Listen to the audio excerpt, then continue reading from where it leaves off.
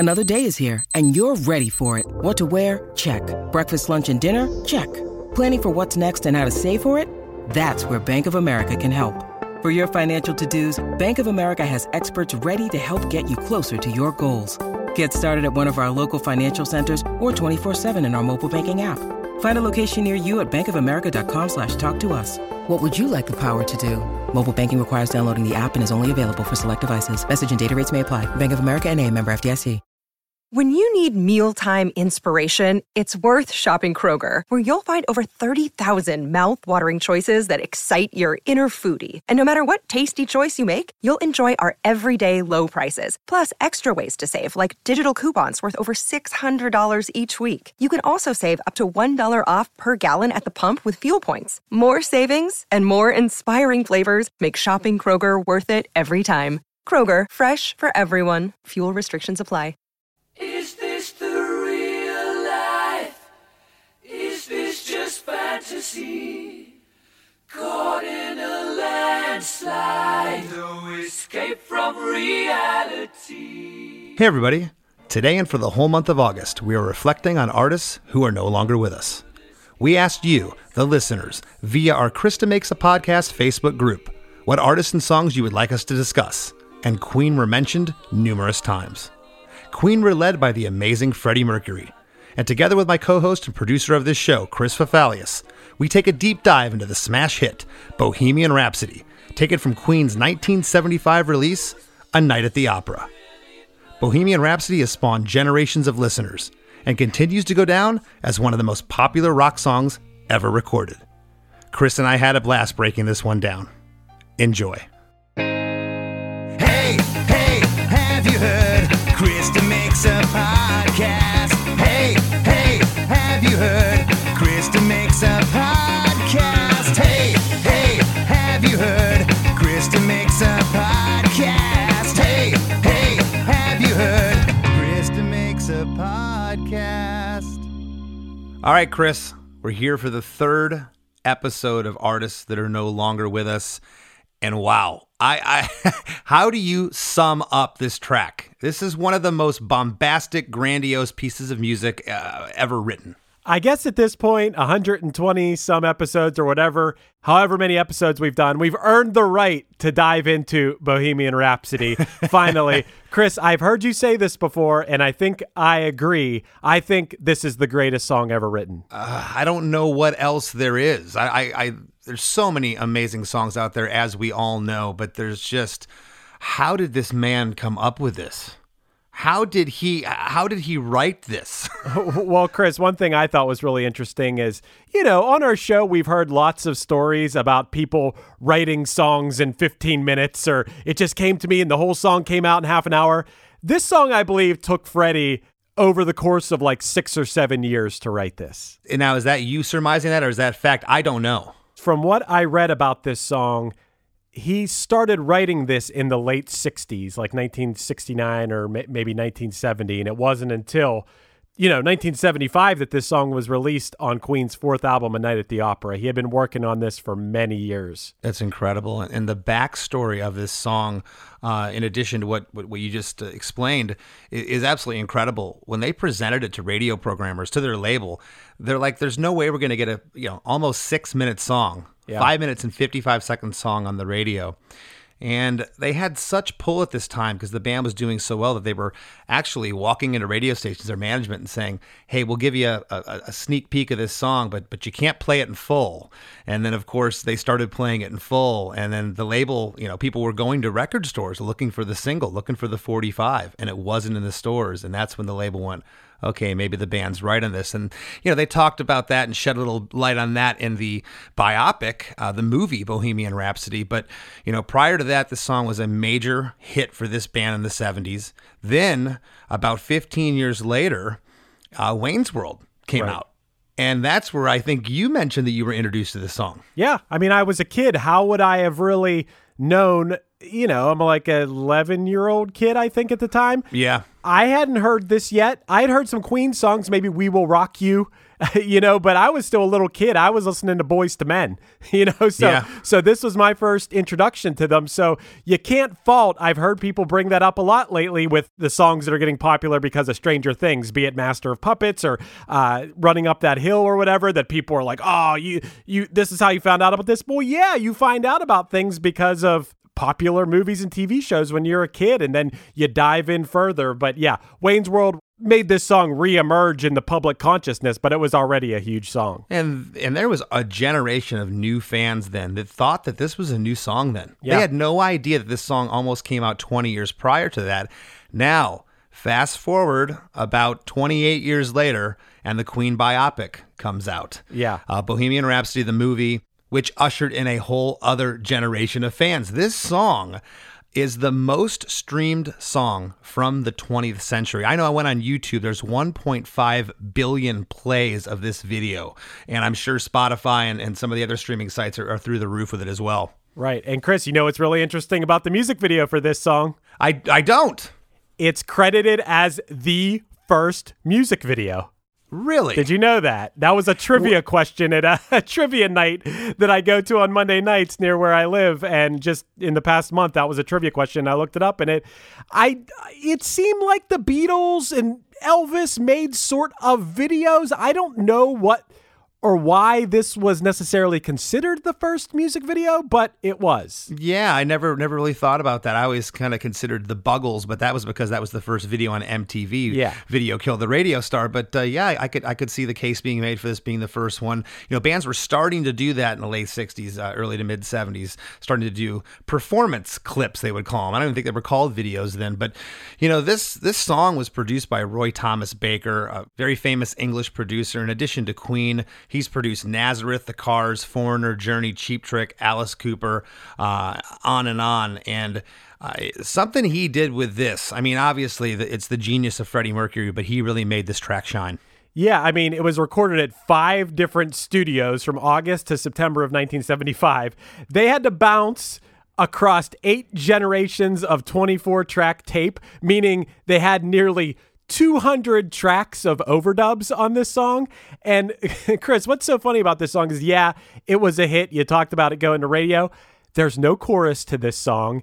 It's 6 minutes long. It's divided into an intro, a ballad segment, an operatic passage, a hard rock part, and then, as we've liked to talk a lot about on the show lately, a coda, a reflective coda on the song. And it's a masterpiece, but it goes against everything that you would think would make a hit song. And here are you and I, this many years later, talking about this being the greatest song ever. Yeah, this on paper, this shouldn't have worked. It shouldn't have gotten on the radio.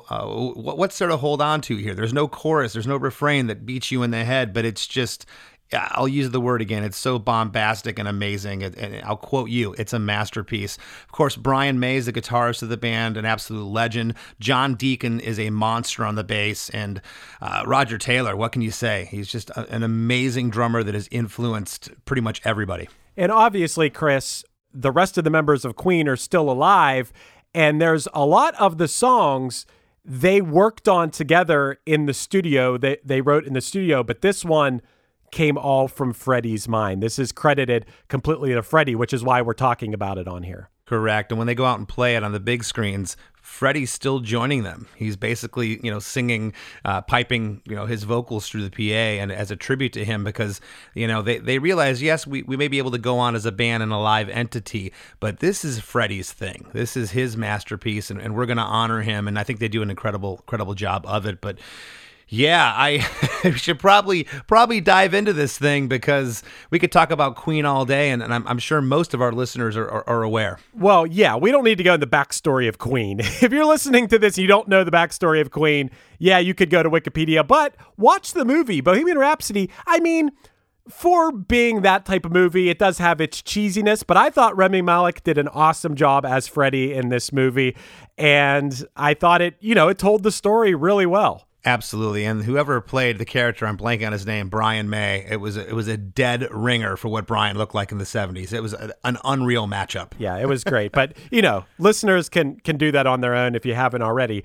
But before we get into this song, Chris, I want to preface this by saying that Freddie really never talked about the meaning of this song. When he was asked about it, he kind of brushed it off. He wanted people to take their own meaning away from it. I've researched a lot of stuff from people that were close to him. That's where I've uncovered a lot of the stuff we're going to talk about. And I would like to preface this by saying that we are going to talk a lot about what we think it's about and what we've seen people say that it's about, but don't let listening to us affect your personal connection with the song. I'm doing my best. I have my own personal connection with the song too. And anything I've learned has only deepened my personal, affinity for this song. Sure. And yeah, we'd love to hear your interpretation of what this song means to you lyrically. So if you haven't already, please join the Krista Makes a Podcast Facebook group. We have over 4,000 members in there right now. It's a lot of fun, lots of interaction. We'd love to hear your thoughts on this. But are you ready, Chris? You ready to tackle this? I am ready. And Chris, I have a thing I want to read here from Brian May before we dive into it about the meaning of the song. This is a quote from him. He said, "What is Bohemian Rhapsody about? Well, I don't think we'll ever know. And if I knew, I probably wouldn't want to tell you anyway, because I certainly don't tell people what my songs are about," he said. "I find that it destroys them in a way, because the great thing about a great song is that you relate to it with your own personal experiences in your own life. I think that Freddie was certainly battling with problems in his personal life, which he might have decided to put into song himself. He was certainly looking at recreating himself, but I don't think at that point in time it was the best thing to do, so he actually decided to do it later. I think it's best to leave it with a question mark in the air." So, that's what Brian May has said about the song when he's been asked about it. But you and I are going to dive into it deep right now. So you sure about that, Chris? Are you ready to tackle this monster? I am ready to get into it, man. All right, buddy. Well, Bohemian Rhapsody, as I said, 5 minutes and 55 seconds, starts right off with vocals. Is this the real life? Is this just fantasy? Caught in a landslide, no escape from reality. Open your eyes, look up to the skies and see. I'm just a poor boy, I need no sympathy, because I'm easy come, easy go, little high, little low. Any way the wind blows doesn't really matter to me. Is this the real life? Is this just fantasy? Caught in a landslide, no escape from reality. Open your eyes, look up to the skies and see. I'm just a poor boy. I need no sympathy, because I'm easy come, easy go. Little high, little low. Any way the wind blows doesn't really matter to me. To me. Well, Chris, we'll get right into it here. A lot of people, a popular theory is that this is about how Freddie revealed to Mary Austin, who was his wife, that he had cheated on her. And, another popular theory is that this song served as Freddie's way of coming out as bisexual. And biographer Leslie Ann Jones claims to have confirmed the theory with Freddie's longtime partner, Jim Hutton. Leslie Ann Jones was a Freddie Mercury biographer, and she claims to have verified this theory that this is what it's about. And as we get into it, there's so many, lines and references and stuff where you're like, wow. And it seems like so elegantly and poetically alluding to what was going on in his life at this time. And it's incredible. That's interesting. I also took away from it after watching the movie, this particular part of the song, the intro here, that It's almost like this could be written maybe about his home life. You know, he had a real struggle with him and his father, and to a lesser degree his mother. You know, is this the real life? Is this fantasy? It's like as a boy he was trying to escape this reality, and he's kind of going with the flow now. I'm just any way the wind blows, doesn't matter to me. You know, I'm never going to change what mom and dad think. That's kind of what I take away from it too. Oh, we're going to get into the family thing for sure. But that line, Chris, that no escape from reality. To me, that means I can't run from who I am. You know, he isn't asking for sympathy. He's basically saying, this is what it is. It's like the acceptance part of the grieving process, which we'll get into because there is a lot of death imagery in this song, which it leads to the any way the wind blows doesn't really matter to me. He's going to stop fighting and living in pain, and he's just going to go with the flow. That's what I take away from this intro. Yeah, and you touched on this a little bit ago, Chris, talking about the machines, all the tape machines that had to and boards had to be tied together to get all these tracks to happen.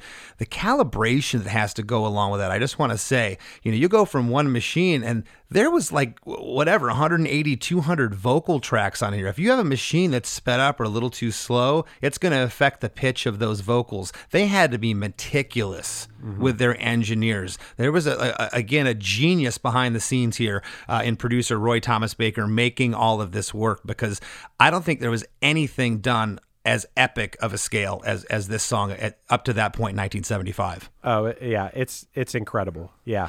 The vocals for the first four lines, they're panned left, right, and center. It almost sounds like they have a phaser on them, but that could be because there's so many vocal tracks, and a lot of times when you have identical waveforms or close enough, they'll cancel each other out in what is known as phasing. But Roy Thomas Baker was a big fan of having the actual effect of a phaser on that. Caught in a landslide, no escape from reality. On the line Open Your Eyes, the piano comes in there. On the little high, little low, that's where we really start getting into this fun panning. If you're listening in headphones, the little high is panned hard off to the left, the little low is panned hard off to the right. Because I'm easy come, easy go, little high, little low. I guess we're calling the whole thing an intro. The intro to me could be the first four lines and the next part's a verse, but I'm going to go with this whole thing's the intro, and we're going to get into verse 1 now.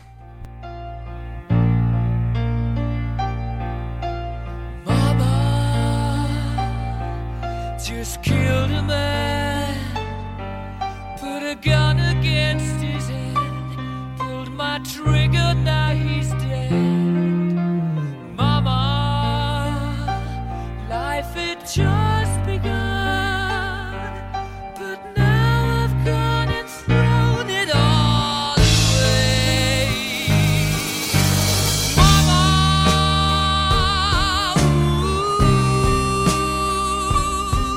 didn't mean to make you cry. If I'm not back again this time tomorrow, carry on, as if nothing really matters. Mama just killed a man, put a gun against his head, pulled my trigger, now he's dead. Mama, life had just begun, but now I've gone and thrown it all away.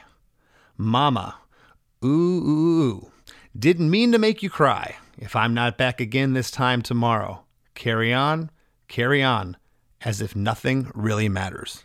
I always interpreted this as Mama just killed a man. Like Mama just killed, but it is Mama, comma, just killed a man, meaning the I is implied. Mama, I just killed a man. And the speculation is that Mama is Mary Austin, his wife. So the theory here is Mama, I just killed a man, put a gun against his head, pulled my trigger, now he's dead, meaning the old me. The old me, or the Freddie you thought was, what you interpreted me as. That's interesting because it's amazing I didn't take that away. I always thought it was Mama, I just killed a man. I never thought of what you just said. That's really, really interesting. Yeah, I mean, I never dug deep into it. I always just thought it meant Mama killed the man. Yeah, that would make sense. But your theory here of talking about the girlfriend, that holds some water. Another thing, the lyricist Tim Rice, who worked a lot with Freddie on his solo songs, including The Fallen Priest and The Golden Boy. He kind of confirmed this theory in an interview in October 2015. He said he'd spoken to Roger Taylor, the band's drummer, about it, and he said there's a very clear message in it. This is Freddie admitting that he is gay. In the line, "Mama, I just killed a man," he's killed the old Freddie, his former image. With "put a gun against his head, pulled my trigger, now he's dead," he's dead, the straight person he wasn't originally. He's destroyed the man he was trying to be, and now this is him trying to live with the new Freddie. And he goes further to talk about the operatic section, but that was really interesting to me. I never really realized that. And Chris, what's so crazy about this is when Freddie was asked about this, just like I said, he brushed it off, and all he said was like, he kind of like laughed about it. He went, it's just about relationships with a little bit of nonsense in the middle. That's what he said. It's about relationships with a little bit of nonsense in the middle. Yeah, which leave it ambiguous. Leave it open to interpretation, and I respect that. Do you know the definition of bohemian or rhapsody? I didn't look them up. Bohemian, the dictionary definition, is a socially unconventional person, especially one who is involved in the arts. Wow. That I would say that's Freddie to a T. And rhapsody is an effusively enthusiastic or ecstatic expression of feeling. Oh my God. This is exactly what this song is. And I was kind of with you. I kind of had a general idea what these words were about, but had no idea that it was going to be summed up that well for what this song's about. That's absolutely incredible. Well, there's a lot of cool things that start to happen here in verse 1. It's very simplistic, but there's single bass notes that come in with the piano right off the top here with "Mama" on the lyric. About halfway through this verse, on the line "Thrown it all away," there's like a cymbal crash with, I even called my drummer, Matt Yonker, this morning, asking him what this meant. It's like you hit the cymbal, a crash cymbal, and then both sticks on it do like a crescendo or a wash. It's a shh, like a shimmer.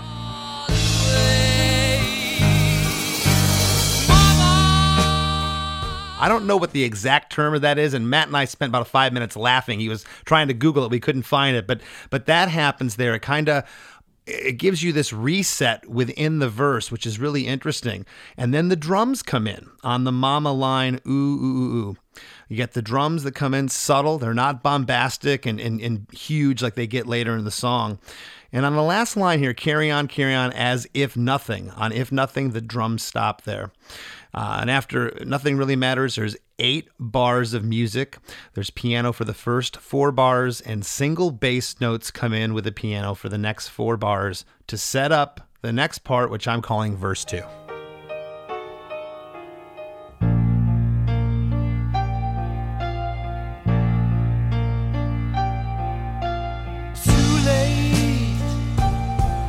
My time has come, sent shivers down my spine, body's aching all the time.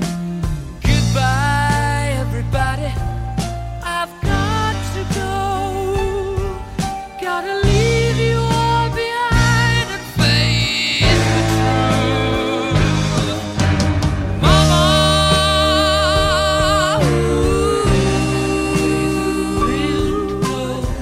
all behind and face the truth.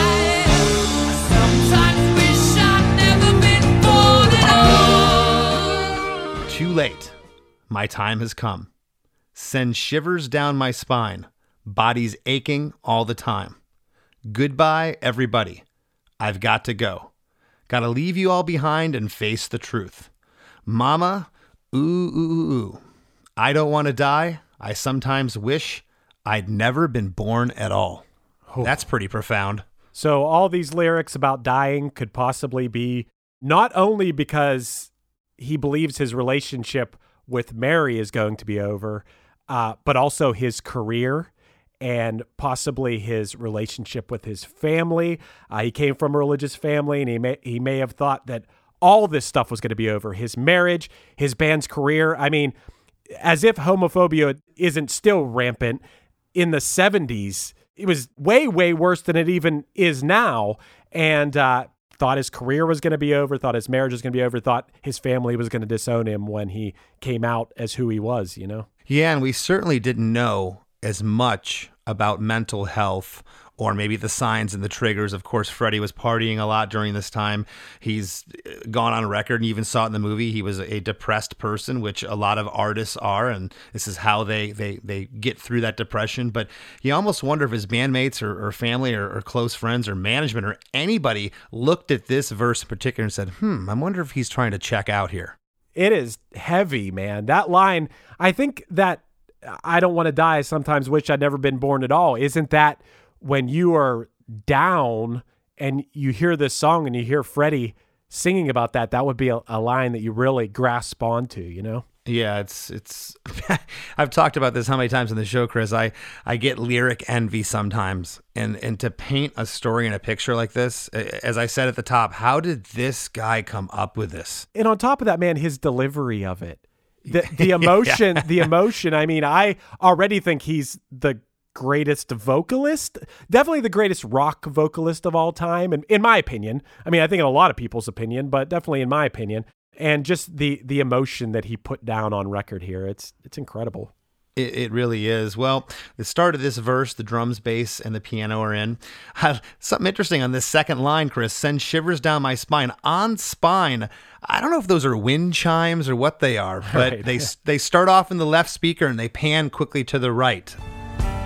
Send shivers down my spine, body's aching all the time. Again, a Roy Thomas Baker's signature trick there. I think it's wind chimes. And it's just, I take myself back. They're in that studio, September 1975. They're sitting there and they get to that part and someone's like, yeah, we should have some wind chimes go across there. Like, how does that happen? I mean, they are just trying to create the most grandiose piece of music imaginable. Yeah. And Chris, you mentioned this, and I'm sure everyone has done this by now at some point, but listening to this song in a good pair of headphones or, AirPods or whatever, it's a whole other experience. It really is. And again, this is done, I can't stress enough, pre-computers. This was all mixing by hand. I can't imagine how many hands they had on the mixing board because this used to have to go down live. When you were doing the mix down, hey, that vocal over there needs to go up to 7, and then it needs to come down to 3 for this part. And if, you only have 2 hands as a producer, so you have other people in there, your engineers with you, pushing faders up and down. I can't imagine what went on with that whole aspect of this song. Don't stop me now.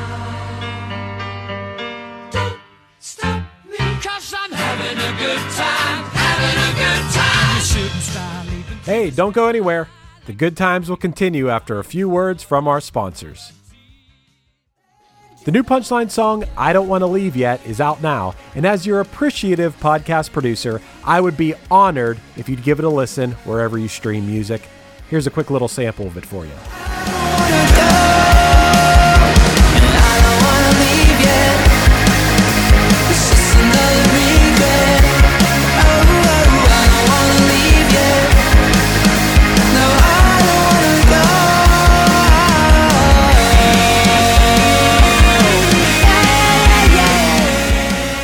Punchline, I Don't Want to Leave Yet is available to listen to at all the places you listen to music, so thanks in advance for putting a little punchline in your ears. Judy was boring. Hello. Then Judy discovered ChumbaCasino.com. It's my little escape. Now Judy's the life of the party. Oh, baby, mama's bringing home the bacon. Whoa, take it easy, Judy. The Chumba life is for everybody. So go to ChumbaCasino.com and play over 100 casino-style games. Join today and play for free for your chance to redeem some serious prizes. ChumbaCasino.com. No purchase necessary. Void where prohibited by law. 18 plus terms and conditions apply. See website for details. 200 degrees, just while they call me Mr. Fahrenheit. I'm traveling at the speed of light. And now, on with the show. Halfway through the verse here, the stereo guitars come in. The guitars sound sinister. They're playing these single note movements. It's almost dirgy, this part, which goes along with I Wish I'd Never Been Born at All.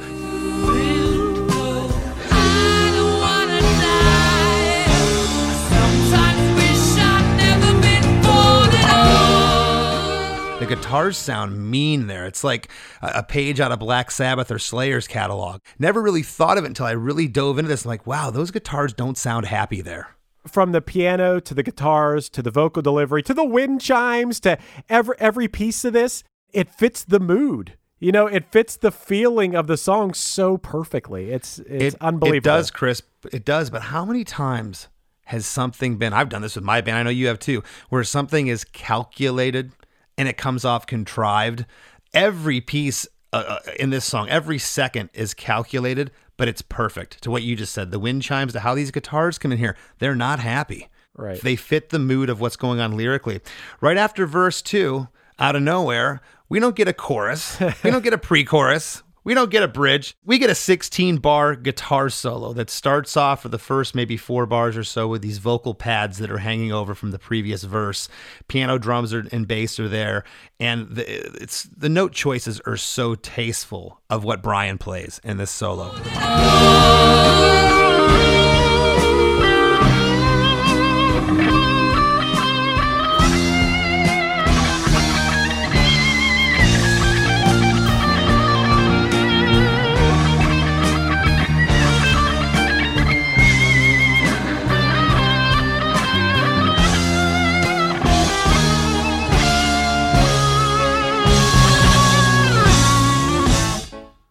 And the solo to me is kind of crying. Yep. If I could use that descriptor of this part, he couldn't have picked better note choices. That guitar is gently weeping, for sure. Yeah, it's perfect. I was gonna say that. I had that in my notes. It sounds like the guitar is crying. Coming out of that, we get 2 bars of a staccato piano part. Oh yeah. And this is like, I gotta say, when this starts happening, man, I am instantly transported into the back of the car with Wayne and Garth. I am instantly there.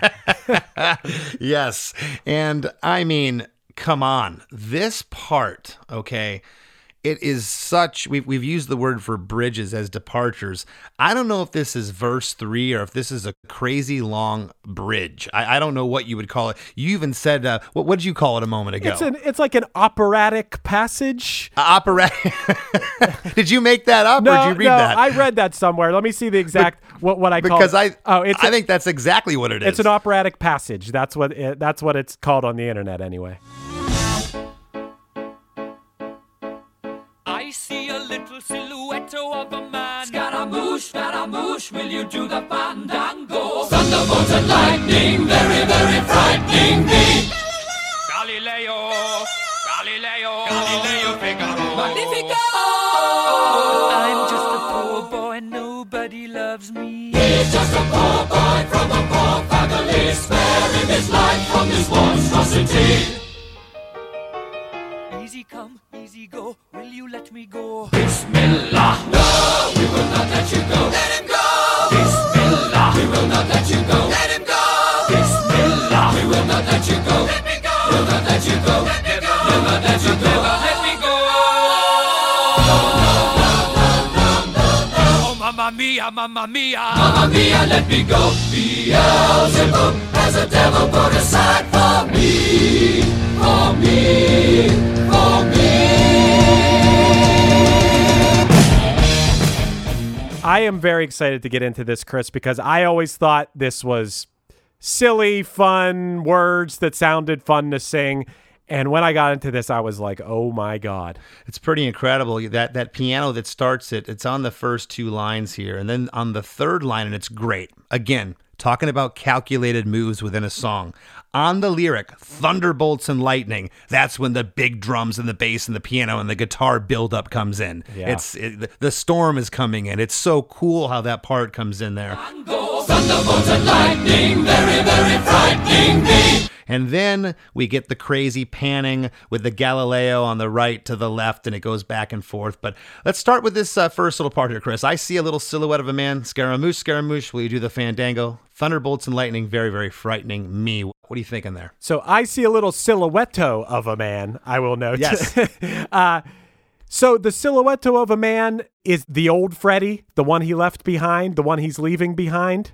Scaramouche is a deceitful clown character from the Italian Commedia dell'arte, which means comedy of art. The character of Scaramouche usually wears an all-black outfit, and he can be portrayed as either clever or a buffoon. And he's also portrayed as a coward who is afraid of thunderbolts and lightning. So, dude, it's already so deep. He's this character in an all-black outfit. He's clever. How clever is Freddie right now in these lyrics and in his songwriting? But he's also perceived as a buffoon. Do you not think that people thought that this flamboyant, outlandish frontman was a buffoon? Yeah. I know people thought he was, you know? For sure. So Scaramouche may have been how he was viewing himself. Will you do the fandango, Chris?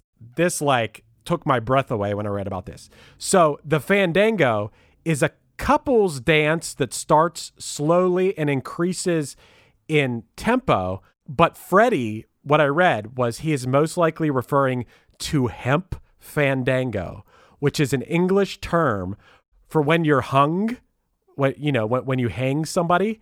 That's that's the thrashing of a hanged man's legs. So it gives me chills thinking about him writing this. The first line of this: Scaramouche, you clever, deceitful buffoon clown. Will you do the fandango when we hang you? Will your legs thrash when we hang you for what you're about to, admit to? Yeah. And then the next line, thunderbolts and lightning, very, very frightening me, where it's just the chaos. It's a storm that's happening right there. That's wow. Dude, I mean, and like I said, that character of Scaramouche is also portrayed as a coward who's afraid of thunderbolts and lightning.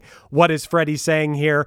Is he fearful of the storm that's about to arise when he comes out as who he is? Right. And what's the whole Galileo thing? I mean, I know who Galileo is, and Figaro. I mean, I remember as a kid, I don't know, hearing this maybe on, I don't know, Tom and Jerry cartoons, Figaro. You would sing. I'm assuming that's another Italian singer, maybe.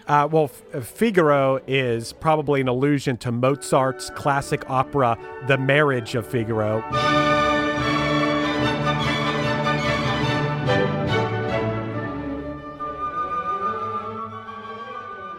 Freddie was obviously a lifelong opera lover, but we also know that Galileo was an Italian astronomer and physicist who was best known for his support of heliocentrism, basically the theory that Earth revolved around the sun.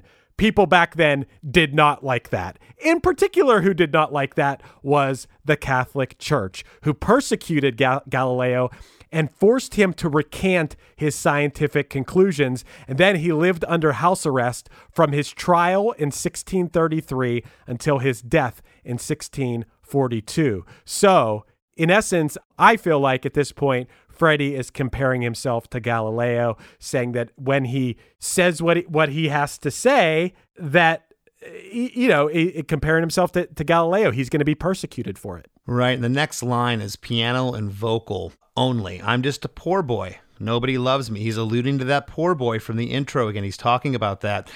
He's just a poor boy from a poor family. Spare him his life from this monstrosity. Those two lines, you get the big bass, drums, piano, guitar built up again. Lots of toms. This part is really, really heavy. I'm just a poor boy, nobody loves me. He's just a poor boy from a poor family, sparing his life from this monstrosity. Let's talk about these three lines. Again, he's alluding back to the intro here. Well, the spare him his life from his monstrosity could very well be alluding to the way society viewed the gay community at the time as a monstrosity, And I think, I don't mean to assume anything here, but if it goes along with what I and many people, including people that were close to him, feel the song is about, then that's what that line would be alluding to. Well, certainly. And if people felt like they couldn't come out back then, which a lot of people couldn't for various reasons, religious reasons, their family being ostracized, everything,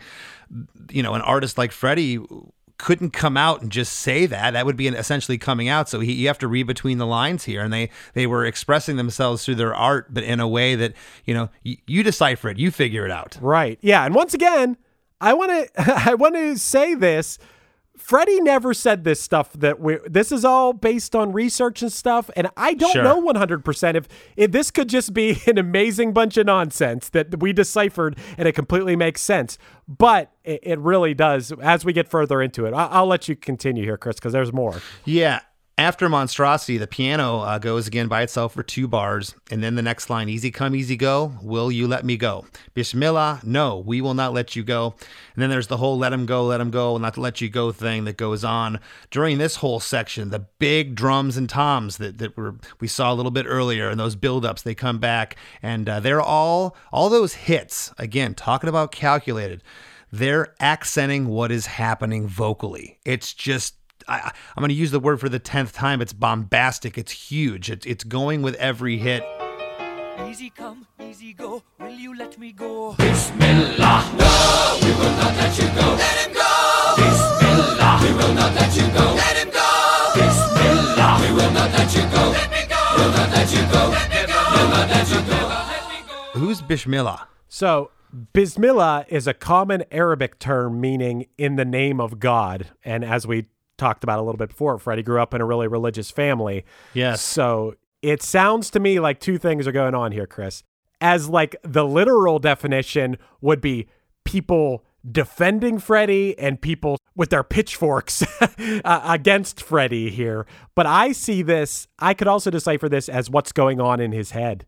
You know, like let him go, let the real Freddie be out to the world. And then it could be the other side, be it his family, the voices in his head from growing up in a religious family saying, we will not let you go. You know, I could see it either way here. Yeah, and it seems like it's like the angel and the devil on the shoulders fighting in this part, and you're getting the panning of let him go in the left ear and let him go in the right ear and never let him go, back and forth. It's swirling.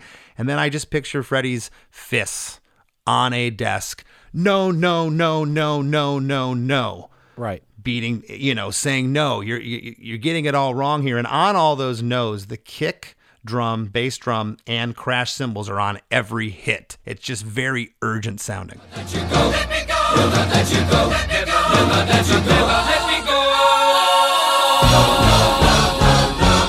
Oh, mamma mia. Dude, this whole part, doesn't it feel like if you had, and we've all been there where we've had all these swirling thoughts in our heads. I feel like this captures that feeling, that frenzy. And you summed it up like that, slamming your fists on the desk or something, that no, no, no, no, no, no, no. Quiet these voices. That I could see that. That's like the perfect musical expression of that feeling. Yeah, and again, I love, simplicity here. It's just the kick and the crash drum on all those no's, but it is heavy. The very next part, it's Freddie alone. We talk about on the show a lot, Chris, about having things feel personal. It's him alone saying, oh, mamma mia, mamma mia. And then, mamma mia, let me go. Beelzebub has a devil put aside for me, for me, for me. On the last for me, there's a super high falsetto note that's just awesome. Yeah. He just rips there. Oh, mamma mia, mamma mia. Mamma mia, let me go. Beelzebub has a devil put aside for me, for me, for me. I always thought Beelzebub was another name for devil, but maybe he can hand out other small devils that are smaller than him, or what's the definition of Beelzebub? Well, Beelzebub is one of the 7 princes of hell in Christian demonology, but it's commonly used as an alternate name for Satan. Right. Freddie is saying what he or the character in the song has done is so horrific that Beelzebub has a whole devil waiting for him when he gets to hell. You know how I said that Freddie just downplayed what this song is about and everything? There's actually a YouTube of Freddie getting interviewed, and the guy is asking him about demonology and why he used the word Beelzebub, and Freddie just laughs and he says, I just love the word Beelzebub. He completely downplays it, he just lets the music speak for itself, doesn't explain it. It's incredible. If you'd write me a letter about that and said, I study demonology and satanic things, why do they use Beelzebub? And I suppose that's a legitimate question. Why do we use it? Yeah. It's just why do we use anything? It doesn't necessarily mean I study demonology and things. I just love the word Beelzebub. Chris, also getting back to the religious terms and stuff, Mamma Mia is Italian for my mama, which is equivalent to my goodness or good heavens or something like that. But people have also said that it could mean the Virgin Mary, which once again could be a subtle reference to Mary Austin. Interesting. Well, on that high falsetto he lets out on me there, the whole band, just this big build up, and we get into 4 bars of straight up 70s rock vibe. Definitely metal bands that came and hard rock after this were influenced by this part alone. The stereo guitars are doing a killer riff, which the bass is mimicking and following. The drums and keys are also present. Again, this is for 4 bars. And then we get into what I'm calling verse 4. And this is just so rocking.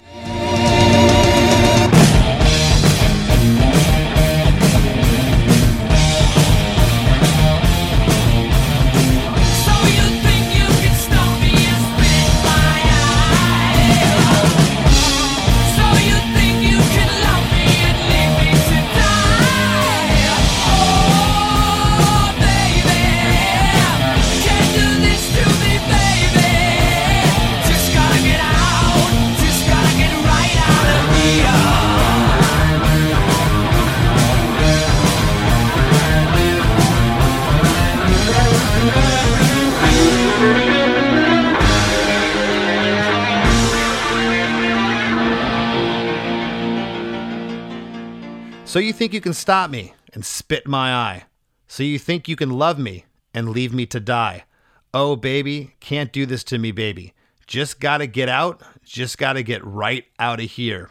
And following that, it's weird. I counted 11 bars, which in music isn't, typically you don't see this. 11 bars of that great guitar riff at the top of verse 4 here. It comes back again. It's now here at the end for this, what I'm calling 11 bars. It's just awesome. It's incredible. This is the headbanging part. When you're in the back of the car with Wayne and Garth, you're headbanging at this part.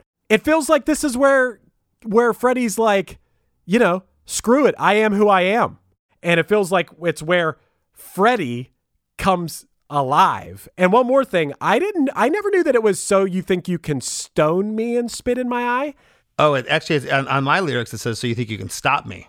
I believe it's stone me because in my, once again in my research, they noted that the stoning is once again a biblical reference. Sure, they would bury people in the sand up to their heads, and they would start with small pebbles and basically have the cranium bleed out. Right, it's a horribly barbaric type of punishment. Right. So I do think it's stone me. So you think you can stone me and spit in my eye. So you think you can love me and leave me to die. Is that referring to Mary here? You think you could stone me and spit in my eye?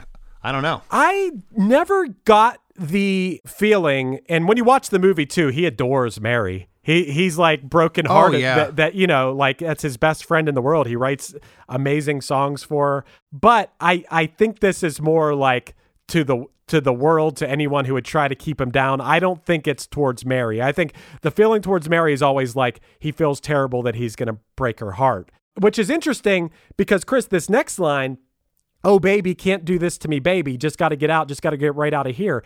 Something that I read that feels so out of left field and has nothing to do with the rest of this song was that it's speculated that this line is a direct shot at Queen's former manager, Norman Sheffield, because the band members claimed that he treated them unfairly. Apparently, leading up to the release of this song, which was on their 4th album, the band had like no money. And it seems strange to me personally because it doesn't have anything to do with the rest of the song, but supposedly that's a shot at him. That's interesting. Well, when we get out of this part, it comes back to that guitar lead that we were talking about earlier, that crying guitar solo. It's not exactly that, but there's 10 bars that kind of mimic that guitar solo from earlier in the song with drums, bass, and piano, and there's lots of oohs and ahs that are happening for this part.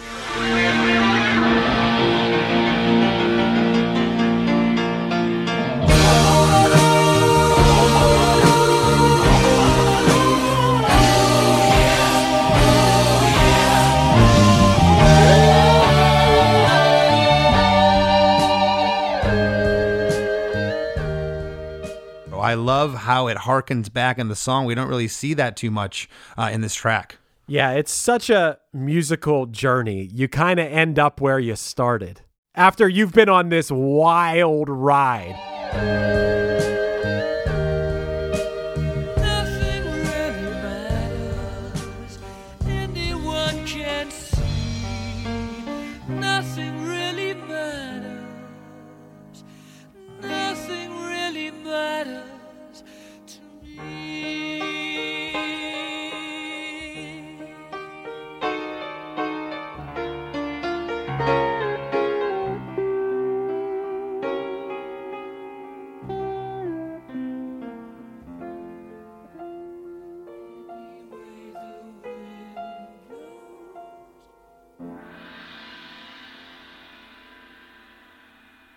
Nothing really matters. Anyone can see. Nothing really matters. Nothing really matters to me. Any way the wind blows.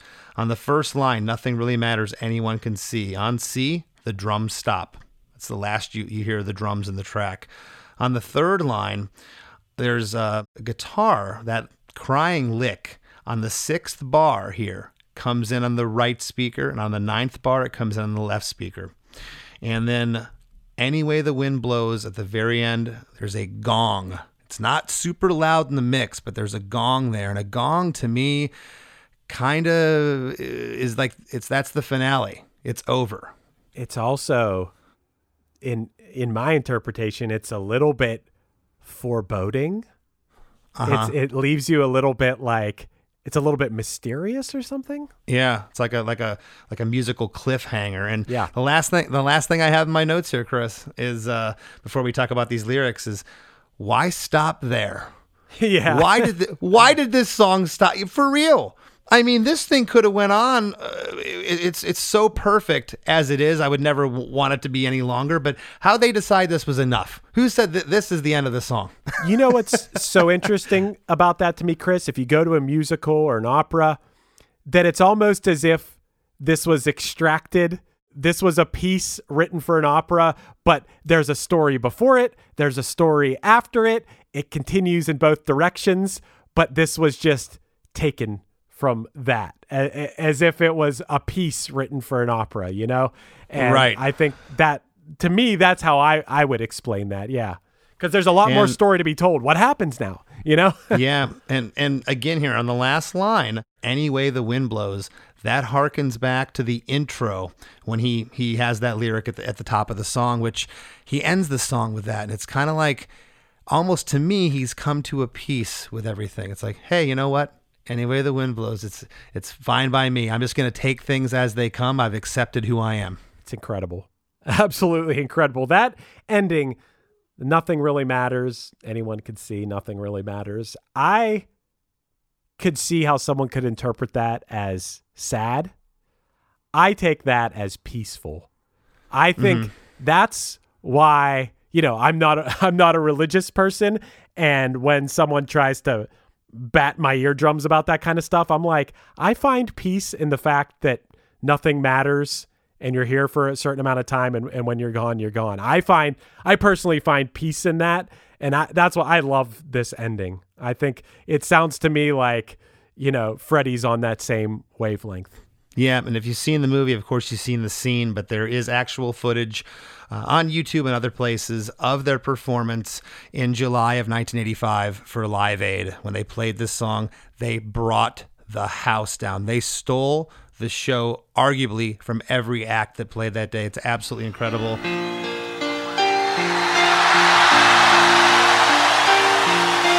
Mama, just killed a man.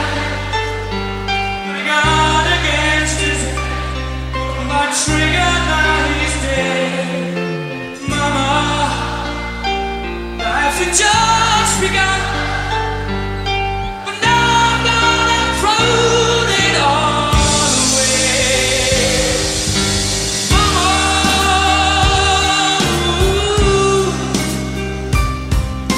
didn't mean to make you cry. If I'm not back again this time tomorrow, carry on.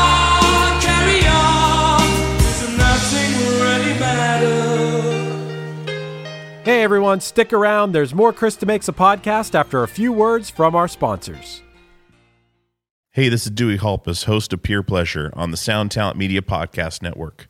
Join me each week as I explore another long-form conversation with one of your favorite musicians, actors, comedians, or creatives.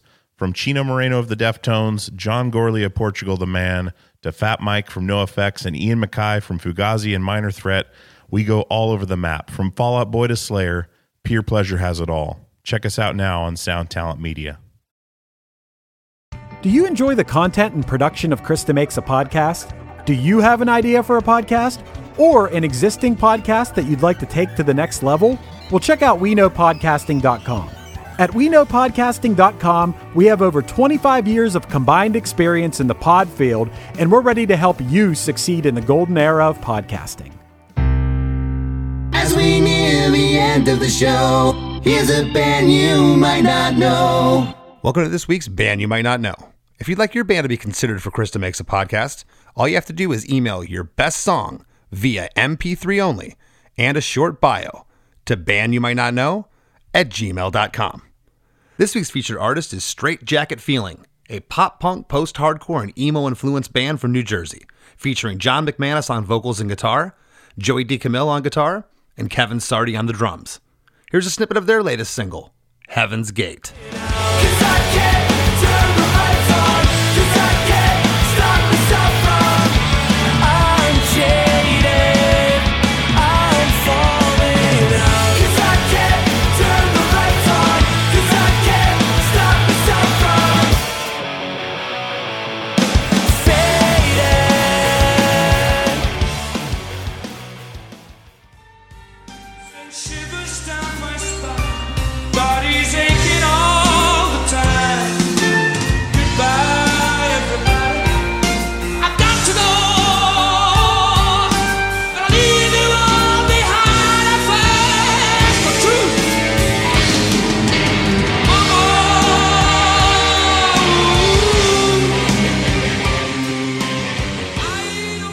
Not sure what else there is to say about this song. It's a masterpiece. Yeah, it lives on. Everyone knows this song. Like you said, the most streamed song of the 20th century. And I only say that and bring up the streaming because streaming is now the way we consume music. A nearly 6-minute song with no chorus.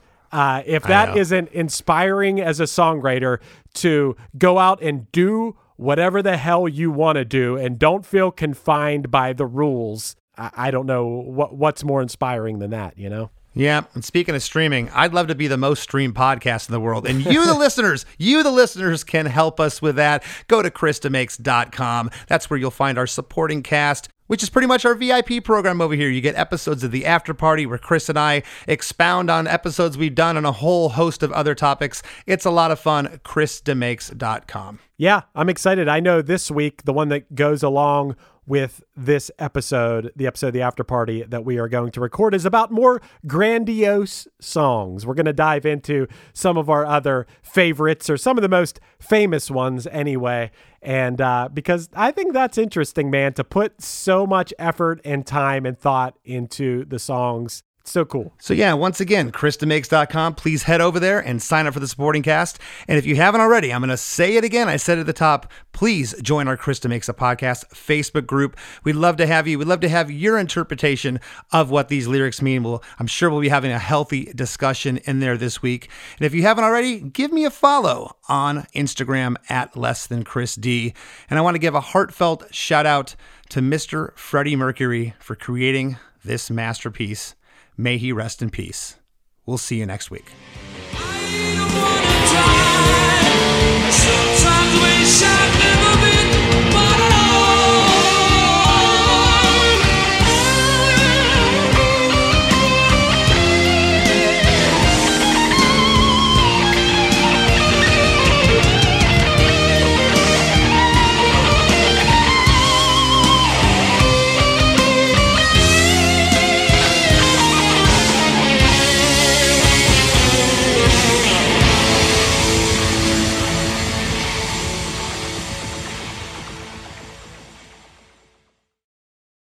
Hey guys, it is Ryan. I'm not sure if you know this about me, but I'm a bit of a fun fanatic when I can. I like to work, but I like fun too. It's a thing. And now the truth is out there. I can tell you about my favorite place to have fun. Chumba Casino. They have hundreds of social casino style games to choose from with new games released each week. You can play for free anytime, anywhere. And each day brings a new chance to collect daily bonuses. So join me in the fun. Sign up now at ChumbaCasino.com. No purchase necessary. VGW Group. Void where prohibited by law. See terms and conditions. 18+. Hey, you. Do you have any plans this year? How's that going? Did you get 2020'd? Well, welcome to a brand new podcast called 2020, where myself, Benny Goodman, And my good friends Corey Pazin and Siobhan Cronin from the band Lost Symphony also got 2020. And since the world ended this year, we decided why not just check in with some of our friends in the music industry and see how everyone's doing. We're going to get a candid look at life on and off the stage, as well as the mindset of some of the most successful people in the entertainment industry. New episodes drop every Sunday and Wednesday at 9 p.m. Eastern. And you can listen at 2020-d.com, soundtalentmedia.com, or on your favorite podcast app.